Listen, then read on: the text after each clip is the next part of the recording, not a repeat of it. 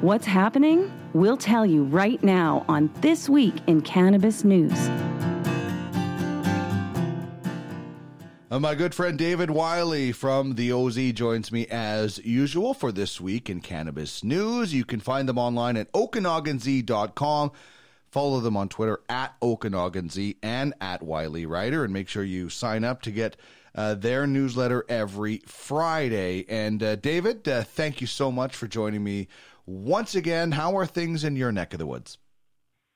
Hello, sir. Good to join you. Oh, things are pretty good. They're smoky out here. Mm-hmm. All those wildfires burning. Boy, oh boy, it's sure come in, and you can see it. And my heart goes out to everybody who's fighting that fire, and who's trying to get through it, because it's quite a challenge, as many of us in BC and Alberta know. Yeah, no kidding. Thinking of everybody out there. And it's interesting. I was on a video of, I don't know what you call them, like a video tour sort of chat thing with Good Buds the other day. And they were talking about all the smoke from the wildfire, as, it actually impacts the outdoor grows and gives the cannabis because of all the air quality and different things in the air. So many people affected across the western province by that. And we certainly hope everybody can get through this safely and soundly. And let's just get into our first story before I get really angry when I think about it even more. And this is a story in the U.S. where a disabled Iraq war veteran who I think won a Purple Heart is now facing 5 years in prison for marijuana possession. And it's marijuana possession that is legal where he is from. This just drives me crazy, David.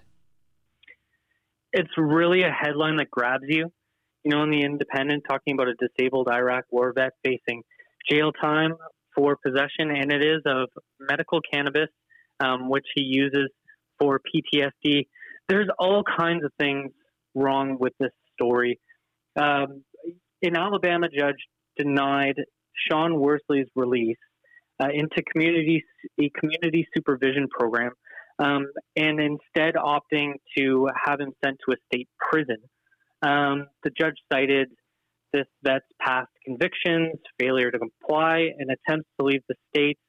But that said, the injustice of this case is really telling. So Worsley, who's a black man, did earn a Purple Heart for his time in Iraq, and he reportedly suffers from post-traumatic stress disorder from his service.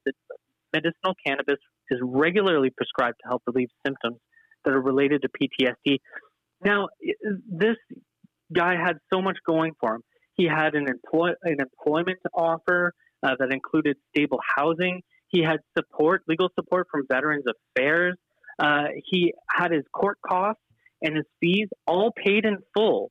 And yet, despite all of those mitigating factors, the judge still decided to potentially put him in jail for up to 5 years.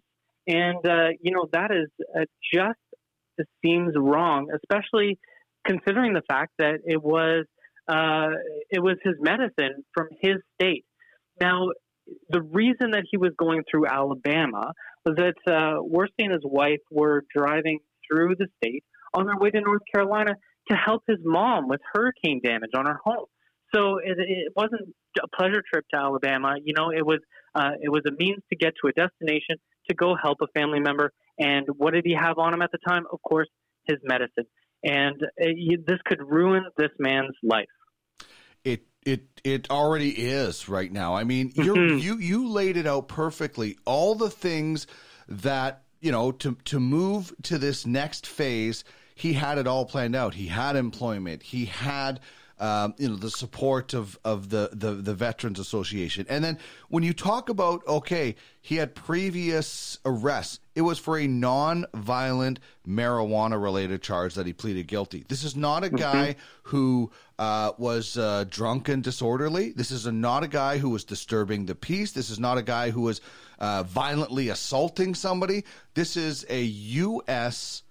war veteran who received a Purple Heart and is being denied this. And I'm sorry, I look at this, and a lot of this screams racism, David. It sure does. it's hard to avoid coming to that conclusion. And if there's any good that could come of this, it's the hope that this kind of headline will make its way over to both the Democrats and the Republicans as they mull over the future of cannabis in their country. Yeah. This could become a political hot potato, and if it, if it sheds the light more on the injustice of racially profiling, for one, in my opinion, and also just the stigma against cannabis, where this is actually medicine in the same country. Last time I checked, Alabama and Arizona are in the same country, and this is medicine prescribed for this war veteran. So if this becomes a political issue and it helps shed the light more on the stigma against cannabis, then I think it could be a good thing, and hopefully this man gets the right decision. I'm not saying this guy should be released or whatever, but they were asking for just to move on with the next phase. So if at all that happens, then this has been a successful campaign on whoever is talking about it. Mm-hmm. Yeah. Okay, let's get to this story, and this is something that we've seen kind of different lawsuits in the cannabis space for different things. Sometimes it's from consumers. This is a lawsuit, and it's one of the companies involved is you probably have to say one of the biggest, if not the biggest, in the world, and they're from Canada, and that's Canopy. Indeed.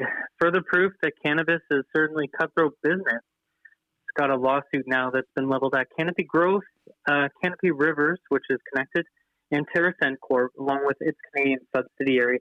This is kind of a weird tangle. BNN laid it out pretty well as it gets into the weeds quite a bit.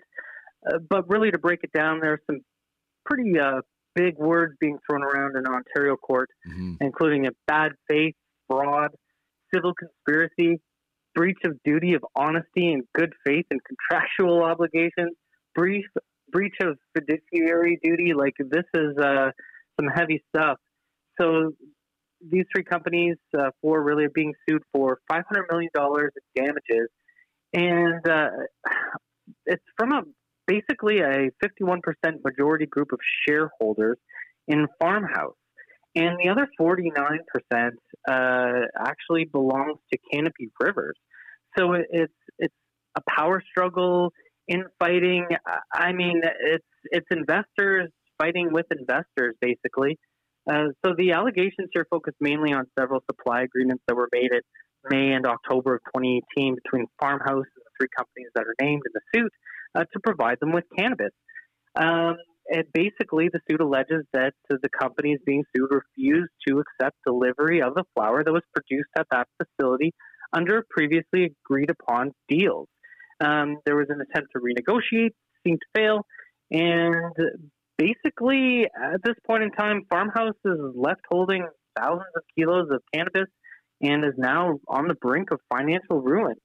So coming back at these companies seems like it's a last-bit effort to bring itself back into business and not lose its license and all kinds of other things that happened down that road.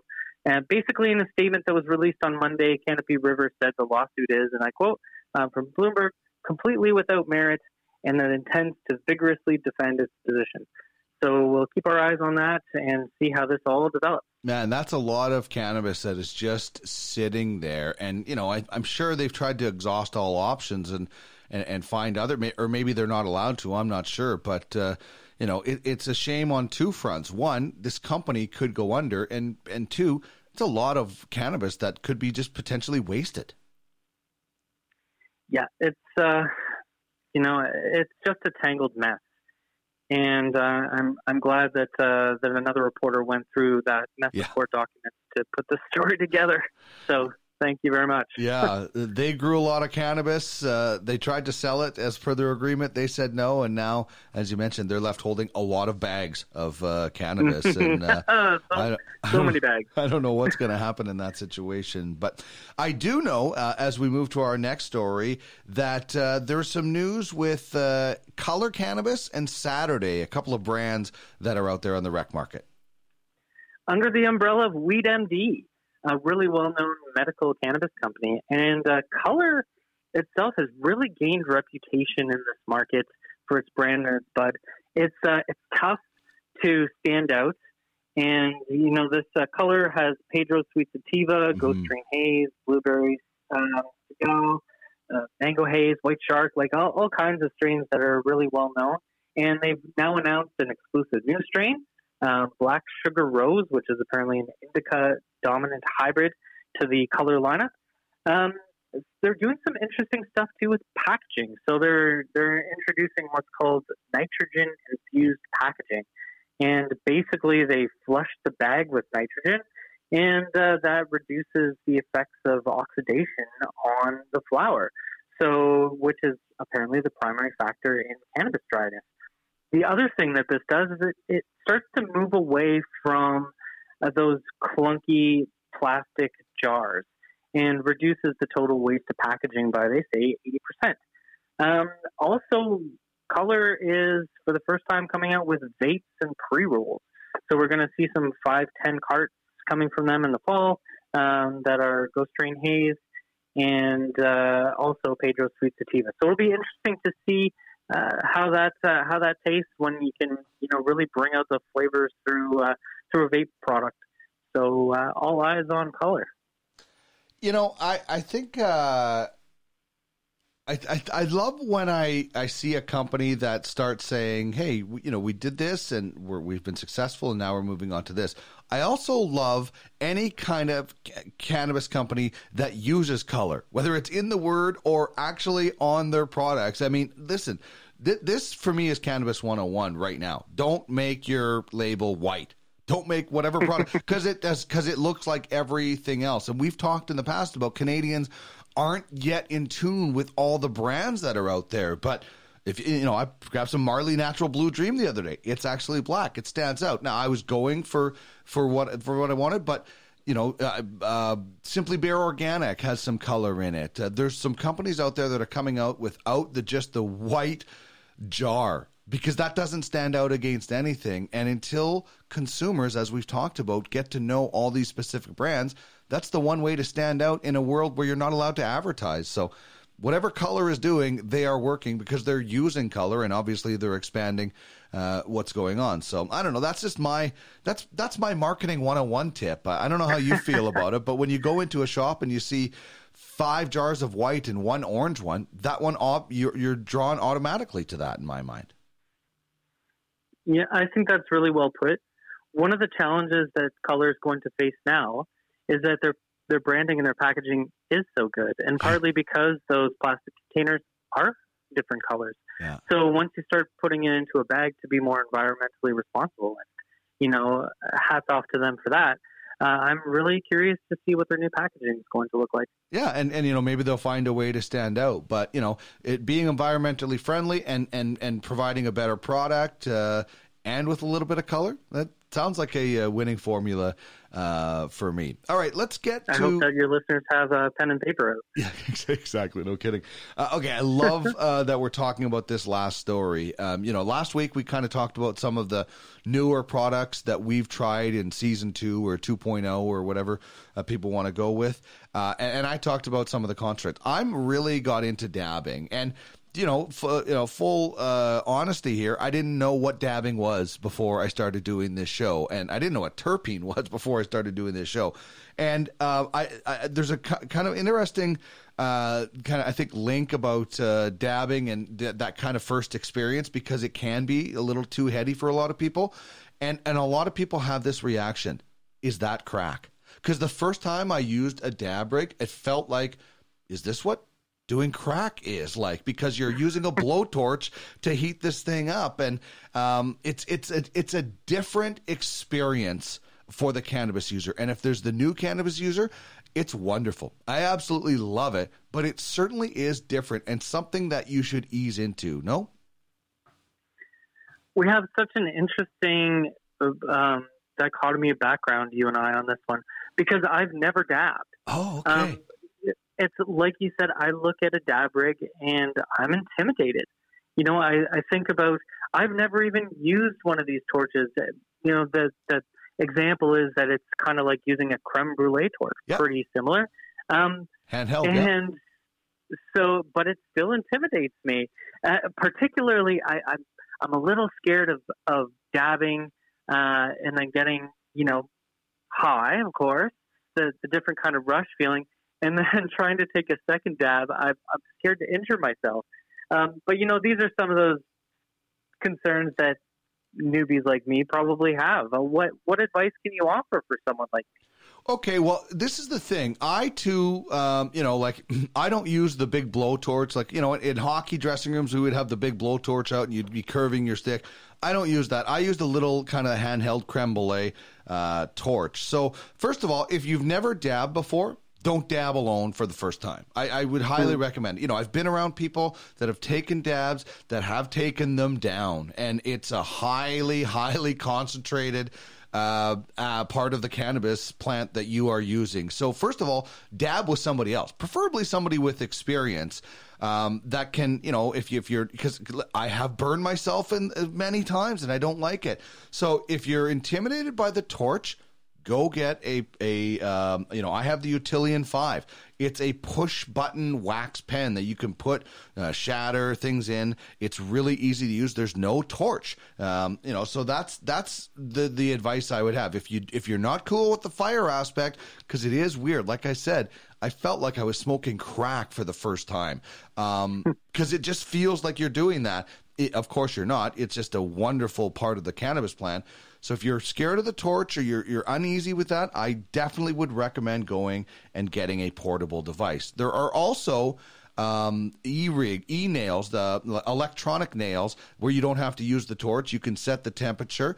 They're a little bit more expensive, but those are the two things I would recommend. First of all, don't do it alone for the first time, and if you're not crazy with the torch, look into some of the machines that are out there, because it is an awesome experience. I do love dabbing. I've really, really fell in love with it. So, but I'm not a fan of the torch, so that's why I went for the Utilian 5. There are a lot of concentrates that are starting to come on the market. In BC, we started to see them coming from Premium 5, actually, big out here, which is an Alberta company. And a couple of other companies are putting out different kinds of concentrates. So I put out a Q&A, simple questions that someone like me who's never done it before might ask. And one of the things that I was really drawn to and fascinated by while I was doing a little bit of research was looking at the different kinds of dab rigs that there are. Mm-hmm. I mean, some of these pieces are hand blown and beautiful. They really are creations of art. They're sculptures. They really are. So, when we talk about glasswork, a lot of people are talking about some, bongs that maybe you can attach a dab rig to. Some of these are really, really specific, intricate dab rigs. And, the one thing I want to get to, I know the kind of the picture you have on the OZ, that's where you would be using a torch. I'm not sure if you could use an electric nail with that or not, but that's the thing I want to get to next. Like, I love my Volcano hybrid because vaping, I think is so, and I just know I feel better when I vape and, when I pull out the bong, which I love to do. There's a distinct difference. I really am going to work towards getting one of those electronic dab rigs, because you can actually dial in the specific temperature, like punch it in, kind of like you can do with the Volcano. When you're using a torch, I don't know about you, David, but I can't tell a torch by looking temperature by looking at it after heating a torch. So I would like to use a specific temperature, almost that perfect dab hit, because dabbing can be a little bit tougher the first few times and to get used to it, because you're taking in a little bit more sometimes. So I would like to get one of those electric ones. And the other thing is, remember, with dabbing, you're only using a tiny little bit of that concentrate, right? Like, don't be thinking, oh, I bought a gram of this and I'm going to dab the whole gram, because then I might not talk to you for a week. I've heard people compare the size of the dabs that they take to seeds. Yeah, or grain of rice kind of thing, grains of rice and things. Yeah, you want to take a very, very small amount and drop it in there. And like with edibles, we always talk about, don't rush into taking that second edible or whatever. Don't rush into taking your second dab hit, because I think the first one will be fine for you. That's good advice. There we go.